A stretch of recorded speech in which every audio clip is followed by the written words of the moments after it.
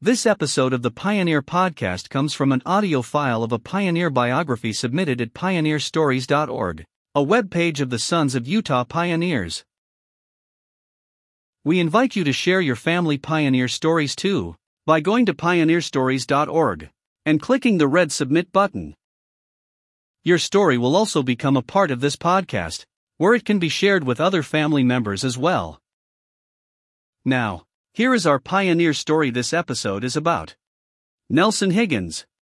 Nelson Higgins was born in Otsego County, NY on September 1, 1806, 1 month after the end of the Holy Roman Empire, to Daniel Higgins and Mary Daggett.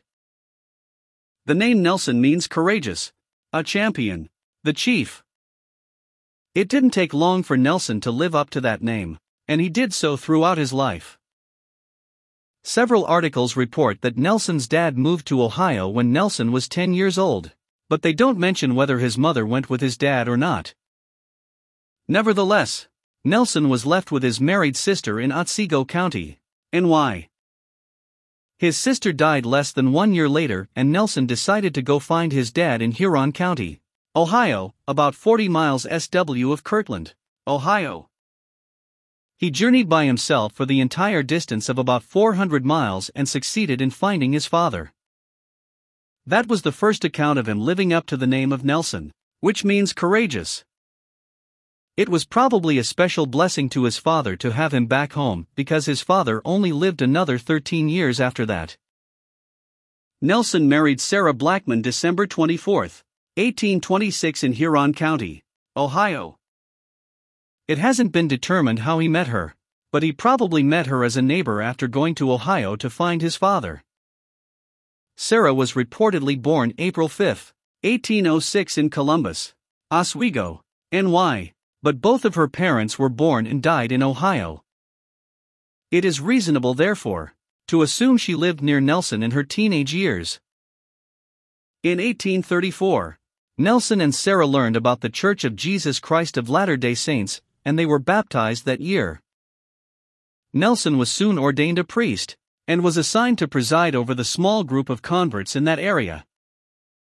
That must have been a brief assignment, because he accompanied Joseph Smith and others of Zion's Camp to Missouri that year. Zion's Camp was a brutal experience that acted as a refiner's fire on its members. They marched over 1,000 miles, and at the end of the journey, they contracted cholera. Some fell away from the church because of the tremendous hardships endured there, but others were anchored more solidly in their faith and testimony, and Nelson was one of those. He remained true to the church and to his Savior throughout his life, and Zion's Camp was probably the cementing influence upon his life.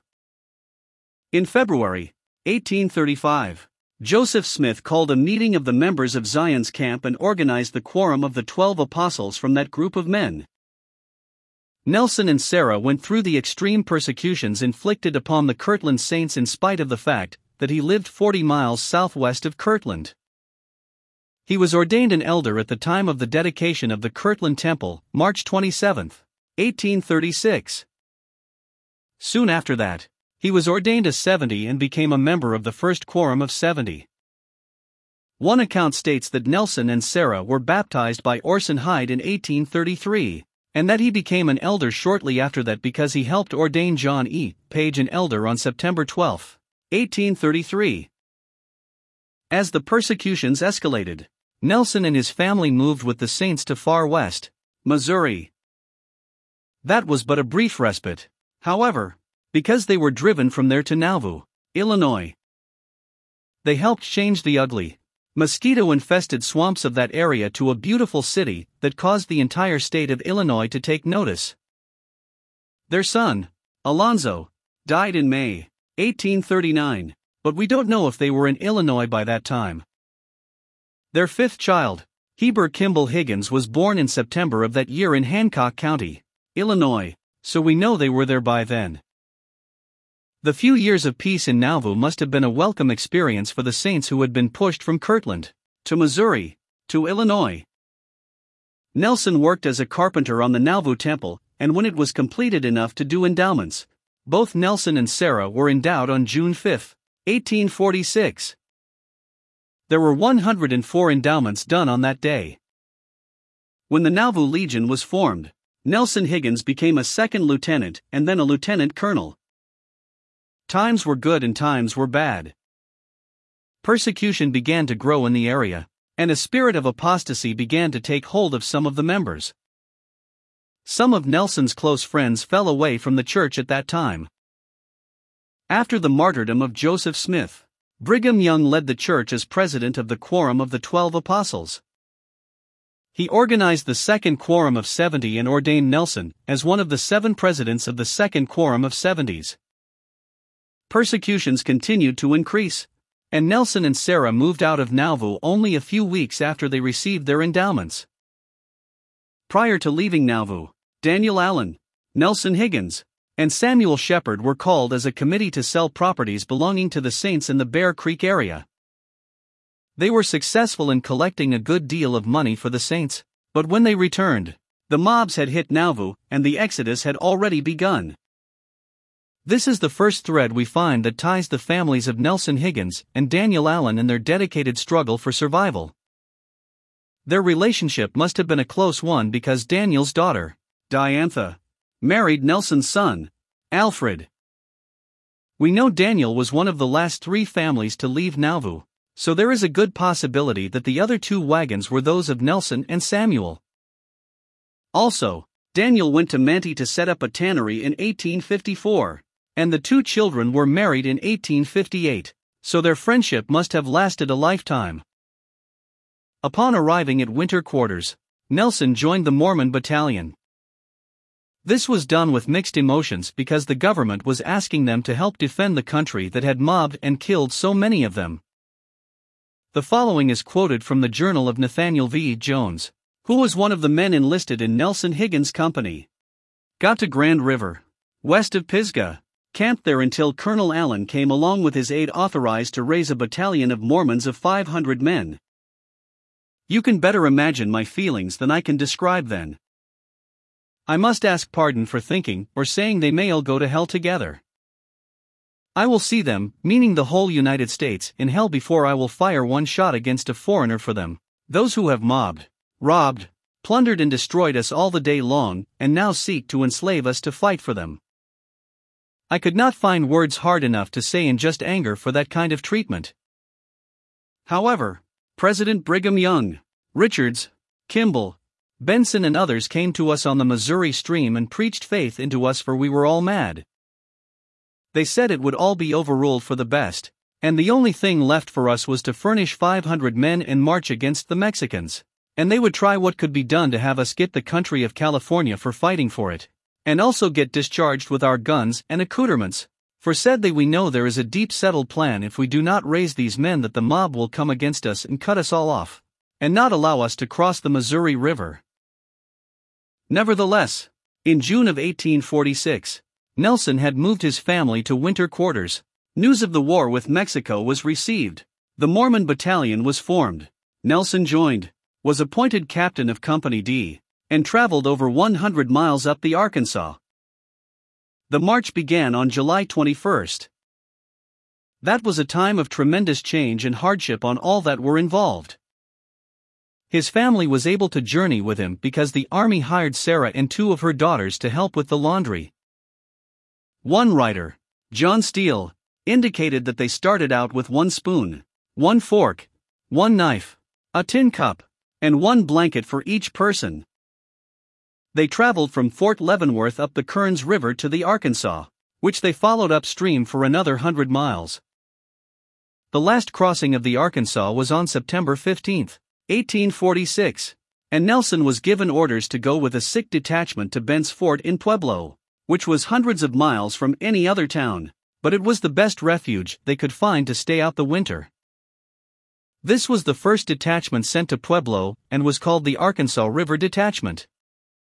Food was scarce and many died that winter in Pueblo. After Nelson Higgins got the detachment to Pueblo, he returned to Santa Fe to rejoin the battalion there, but he arrived after the battalion had gone on. The local commanding officer gave Nelson permission to return to Pueblo on detached duty to help care for those wintering there.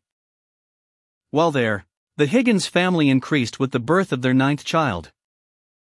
We get a glimpse of Nelson from his pension file from the battalion. It shows him as 5'11" tall, having a light complexion, blue eyes, and dark hair. When spring finally came, they heard that the first group of Saints had headed west, so they eagerly packed up their gear and headed out. They made good time in their travel and arrived in the Salt Lake Valley on July 29, 1847, only 5 days after the first company of Saints had arrived with President Brigham Young. Nelson's company included 140 of the battalion and 40 of the Saints that had been divided from other battalion companies. His entry to the valley was welcome because he brought 29 wagons, 1 carriage, 100 horses and mules, and 300 head of cattle.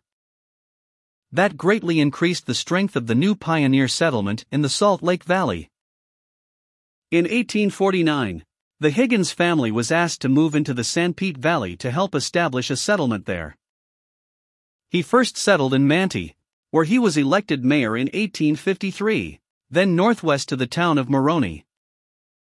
His skills in establishing settlements must have been noticed because he was then asked to move to Carson Valley, Nevada to settle that area in 1855.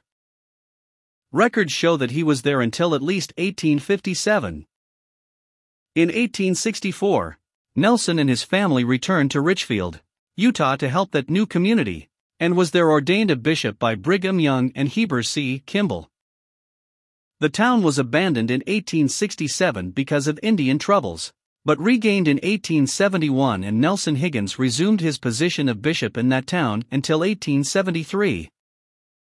He then moved to Brooklyn, a small settlement between Elsinore and Monroe, and lived there for the rest of his life. During these unsettled times in central and southern Utah, records indicate that Nelson Higgins married as plural wives, Margaret Duncan, 1852, and Nancy Marabab Bayman, 1856. The areas of southern Utah that Nelson Higgins helped settle were under frequent attack by the local Indians, so Nelson aided in defense of those communities. He was successively captain, major and colonel during the Walker War while living in Sanpete County, and was a major and commanding officer all during the Black Hawk Indian War.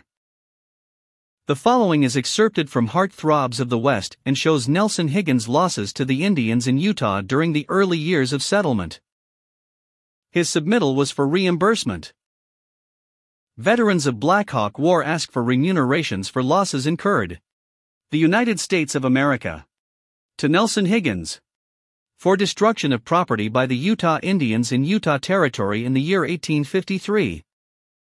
To destruction of one sawmill near Manti City, in Sanpete County burnt by P. Indians $3,000. To destruction of 75 saw logs at the mill burnt by P. Indians at $3.225. To destruction of 500 feet white pine board burnt by P. Indians 3 CTS 150. To destruction of one frame dwelling house 200. To destruction of sawn log dwelling house 150. To destruction of 50 rods post and rail fence at $150 to $100 burnt by P. Indians 75. To destruction of 10 acres of wheat, trampled down and pastured off by P. Indian horses, total loss, 200 bush.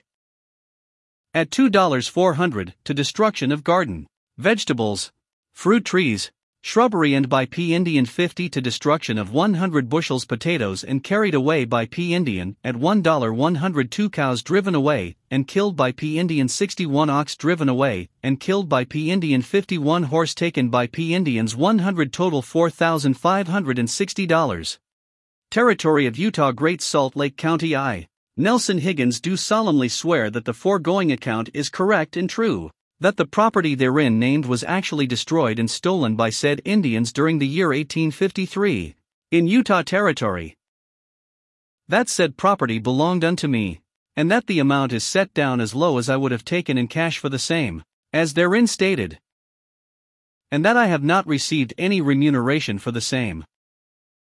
Nelson Higgins sworn to and subscribed before me this 21st day of February A.D. 1856 W. I. Appleby, CTS 1st DIST sent you, states for the Y, Utah. Nelson Higgins was feeble and scarcely able to move about during the last part of his life. He died in Elsinore, Sevier County, Utah on November 20, 1890. Thanks for listening. If you would like access to more content and information about our pioneer history, join us at su.p.online.org, the online community of the Sons of Utah Pioneers. That's suponline.org. Goodbye until next time.